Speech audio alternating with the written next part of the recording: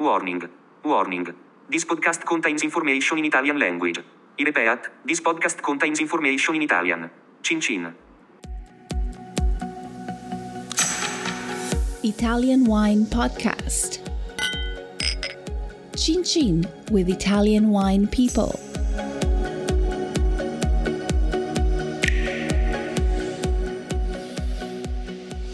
Welcome to this special Everybody Needs a Bit of Scienza edition of the Italian Wine Podcast. Here's the premise. Vinitaly International Academy community members send us their questions for VIA Chief Scientist Professor Attilio Scienza. We record his answers, and Stevie Kim tries to keep him in line.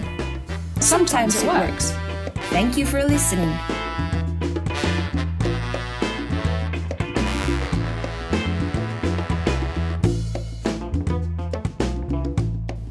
Corinne.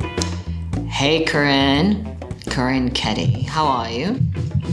This is Italian Wine Podcast, and my name is Stevie Kim, and I'm here with Professor Attilio Scienza, and we are ready today to listen to nobody. We're actually going to have you listen to us, and we are ready to answer your question. So Corinne Keddie is an architect from Canada. She's also a Vinitaly International Academy Italian wine expert, and she's actually now studying for her MW, Master Wine. She says, here are a few questions I'm currently researching for my MW studies. Parentheses, sorry if they are too broad. 1. What can be done in the vineyard to achieve drought tolerance? Oh my God, sorry, Corinne. Should I repeat it? No, we'll just go on. Number 2, this is one cut only. What are the practical challenges and solutions to maintaining vineyards of old vines? How can viticulture and winemaking techniques influence aromatic compounds in wine?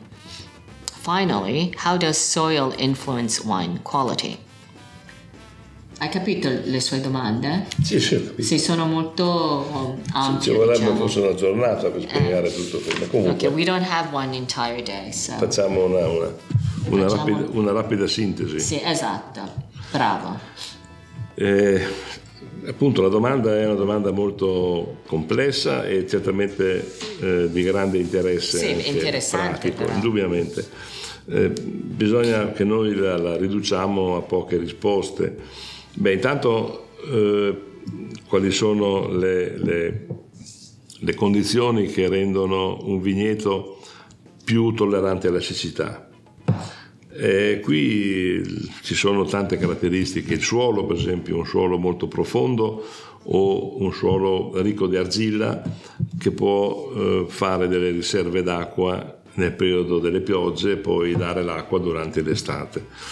Naturalmente ha un ruolo molto importante anche il vitigno. Ci sono vitigni che sono dissipatori di acqua e sono vitigni che sono risparmiatori di acqua. Sono vitigni, la differenza è nella quantità di sostanza secca che producono in base all'acqua traspirata. Allora, i vitigni dissipatori hanno bisogno di molta acqua per fare 1 chilo di sostanza secca. La sostanza secca è la parte di foglie, di tralci, di radici, di uva che rimane quando io metto tutte queste cose in un forno, caccio via l'acqua e mi rimane la sostanza secca. Questa è una misura di efficienza. Ci sono invece vitigni molto più risparmiatori che riescono a fare questo consumando poca acqua.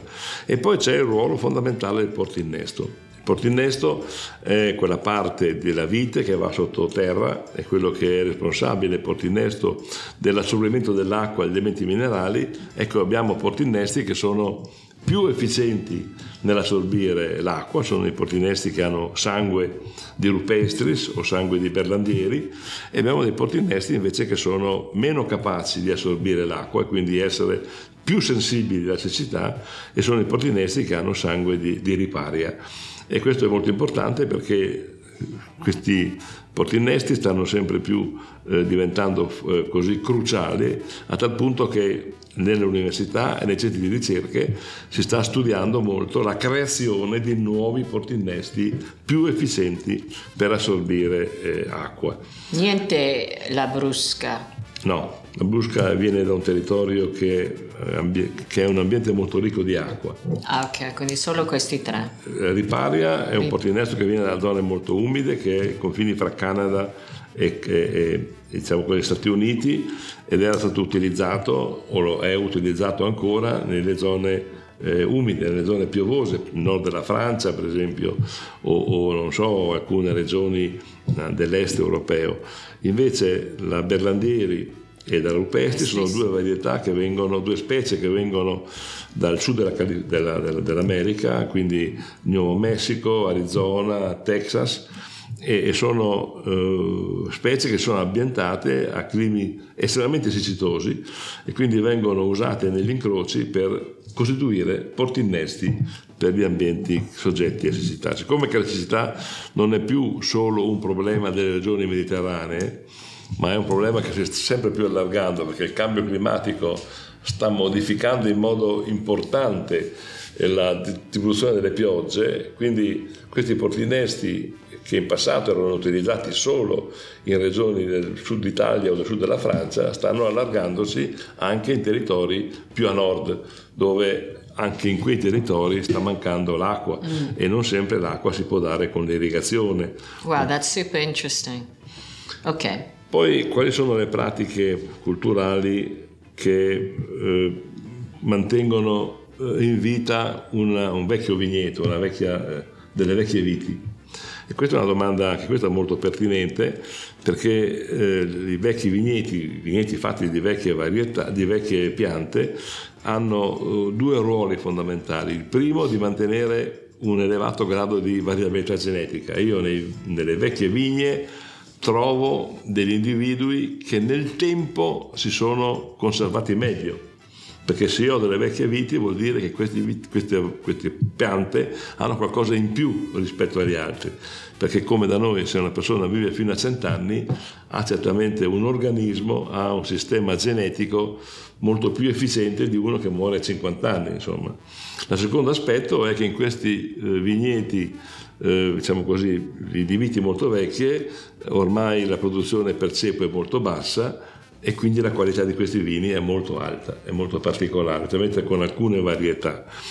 Ci si chiede quali sono le caratteristiche che possono mantenere questi vigneti in vita. Una buona gestione del suolo, naturalmente una adeguata anche nutrizione, bisogna dargli anche da mangiare, perché più una pianta invecchia più ha difficoltà ad alimentarsi, le sue radici diventano sempre più inefficienti, quindi è necessario andare un po' vicino, come una persona anziana, è lo stesso ragionamento, dobbiamo dargli da mangiare più proteine, dargli mangiare dei cibi che non siano pesanti e così via. E poi la cosa più importante è la potatura. La potatura è, direi, forse lo strumento con il quale noi possiamo allungare la vita delle nostre piante, perché lo si vede anche dagli alberelli. Gli alberelli sono le forme di allevamento che hanno una vita molto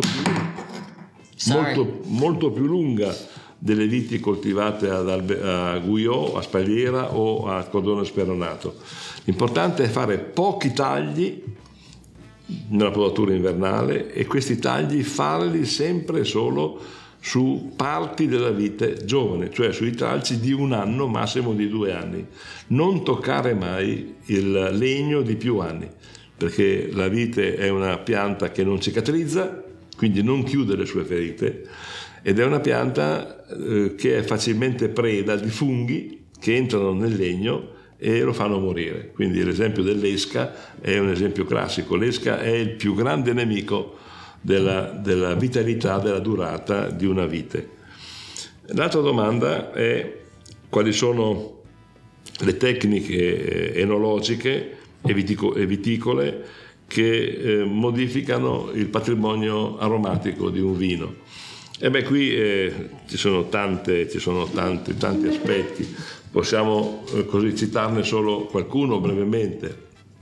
Il primo è l'equilibrio vegeto-produttivo. Una vite che ha un buon equilibrio tra produzione e area foliare sicuramente produce una adeguata base di composti aromatici, cioè di precursori d'aroma, perché l'aroma molto spesso nell'uva non si manifesta come tale, si manifesta solo nella vinificazione. Quindi una pianta che produce una giusta quantità di uva ha una giusta quantità di precursori. Naturalmente il vitigno ha la sua importanza, ci sono vitigni che hanno una maggiore capacità di produrre precursori rispetto ad altri.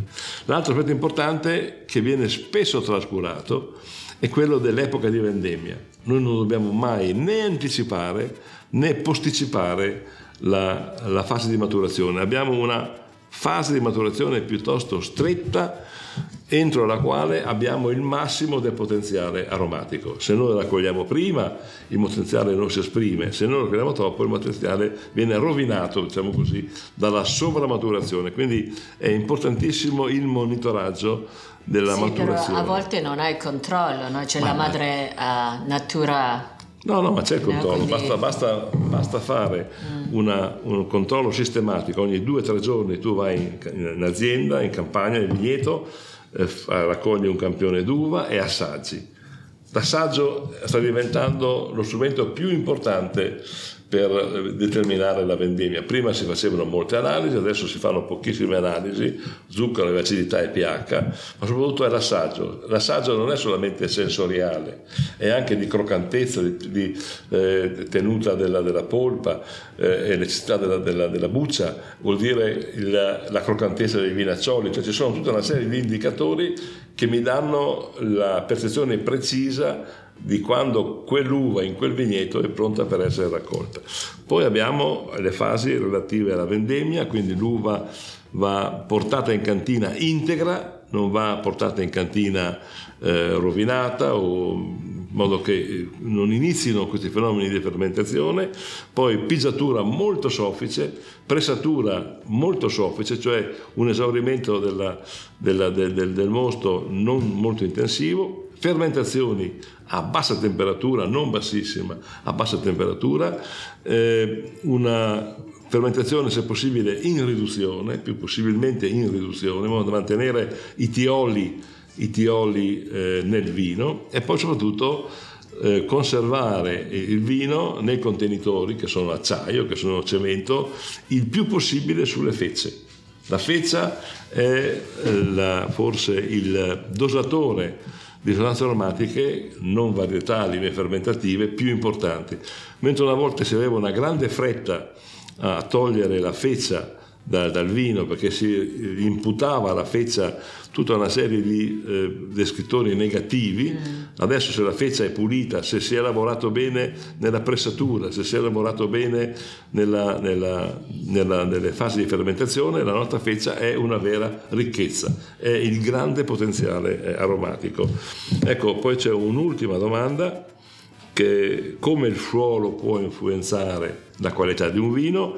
Le variabili sono molte e curiosamente non sono quelle alimentari. Cioè noi abbiamo nel passato attribuito troppa importanza agli aspetti alimentari. Il suolo era necessario. Ma nutrienti dici? I nutrienti, l'azoto, il potassio, il fosforo, i microelementi. Non sono questi gli elementi più importanti, perché questi sono elementi che danno la vitalità alla pianta ma non inferiscono nella composizione chimica del mosto. Molto più importante è per esempio l'equilibrio idrico. Abbiamo capito in questi anni come una pianta non deve stressarsi. Il valore di alcuni vini delle zone continentali o atlantiche è legato al fatto che loro non vanno mai in stress, mantengono un equilibrio idrico. La pianta non va mai in sofferenza. Quando una pianta va in sofferenza per mancanza d'acqua, produce delle sostanze che non sono di qualità, produce delle sostanze che sono, direi, una forma di reazione allo stress, ma non sono così interessanti per la nostra qualità. Un altro aspetto importante è il vigore. Noi dobbiamo sempre avere un vigore adeguato, né troppo forte né troppo debole. La tendenza adesso in queste viticolture alternative tipo biodinamica o biologica è quella di avere viti deboli, poco vigorose. In questo caso la vite fa molta fatica a maturare, perché la maturazione avviene attraverso le foglie e se io non ho un rapporto favorevole tra uva prodotta e foglie, la mia maturazione è insufficiente, non ho direi una quantità di precursori della qualità sufficiente nell'uva. Un'altra cosa importante è la profondità dei suoli.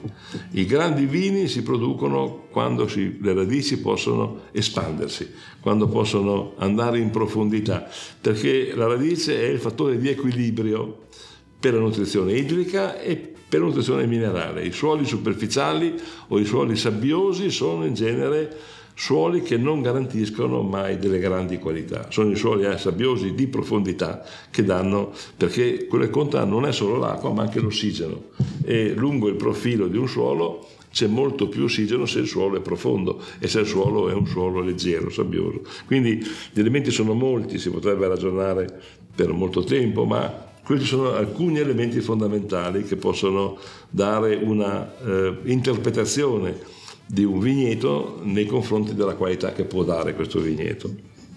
So, Corinne, thank you for asking these questions. In Italian, we say tanta roba.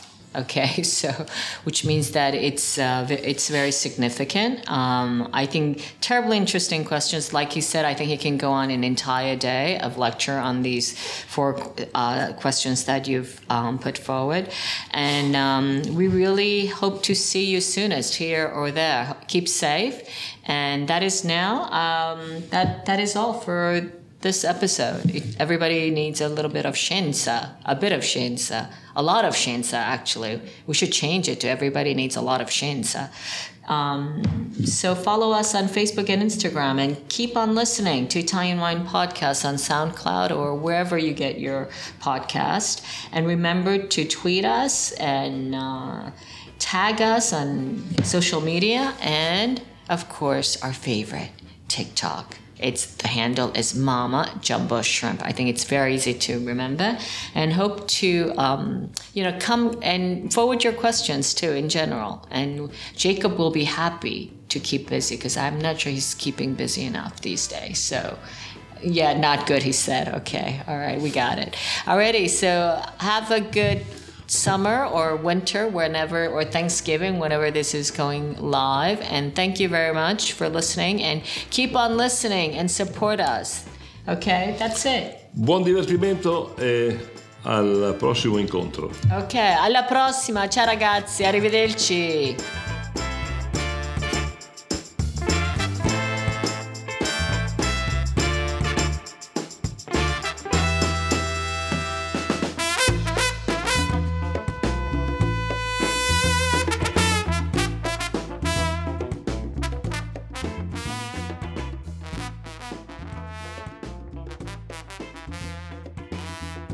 Listen to the Italian Wine Podcast wherever you get your podcasts. We're on SoundCloud, Apple Podcasts, Himalaya FM, and more. Don't forget to subscribe and rate the show. If you enjoy listening, please consider donating through ItalianWinePodcast.com. Any amount helps cover equipment, production, and publication costs. Until next time, chin chin.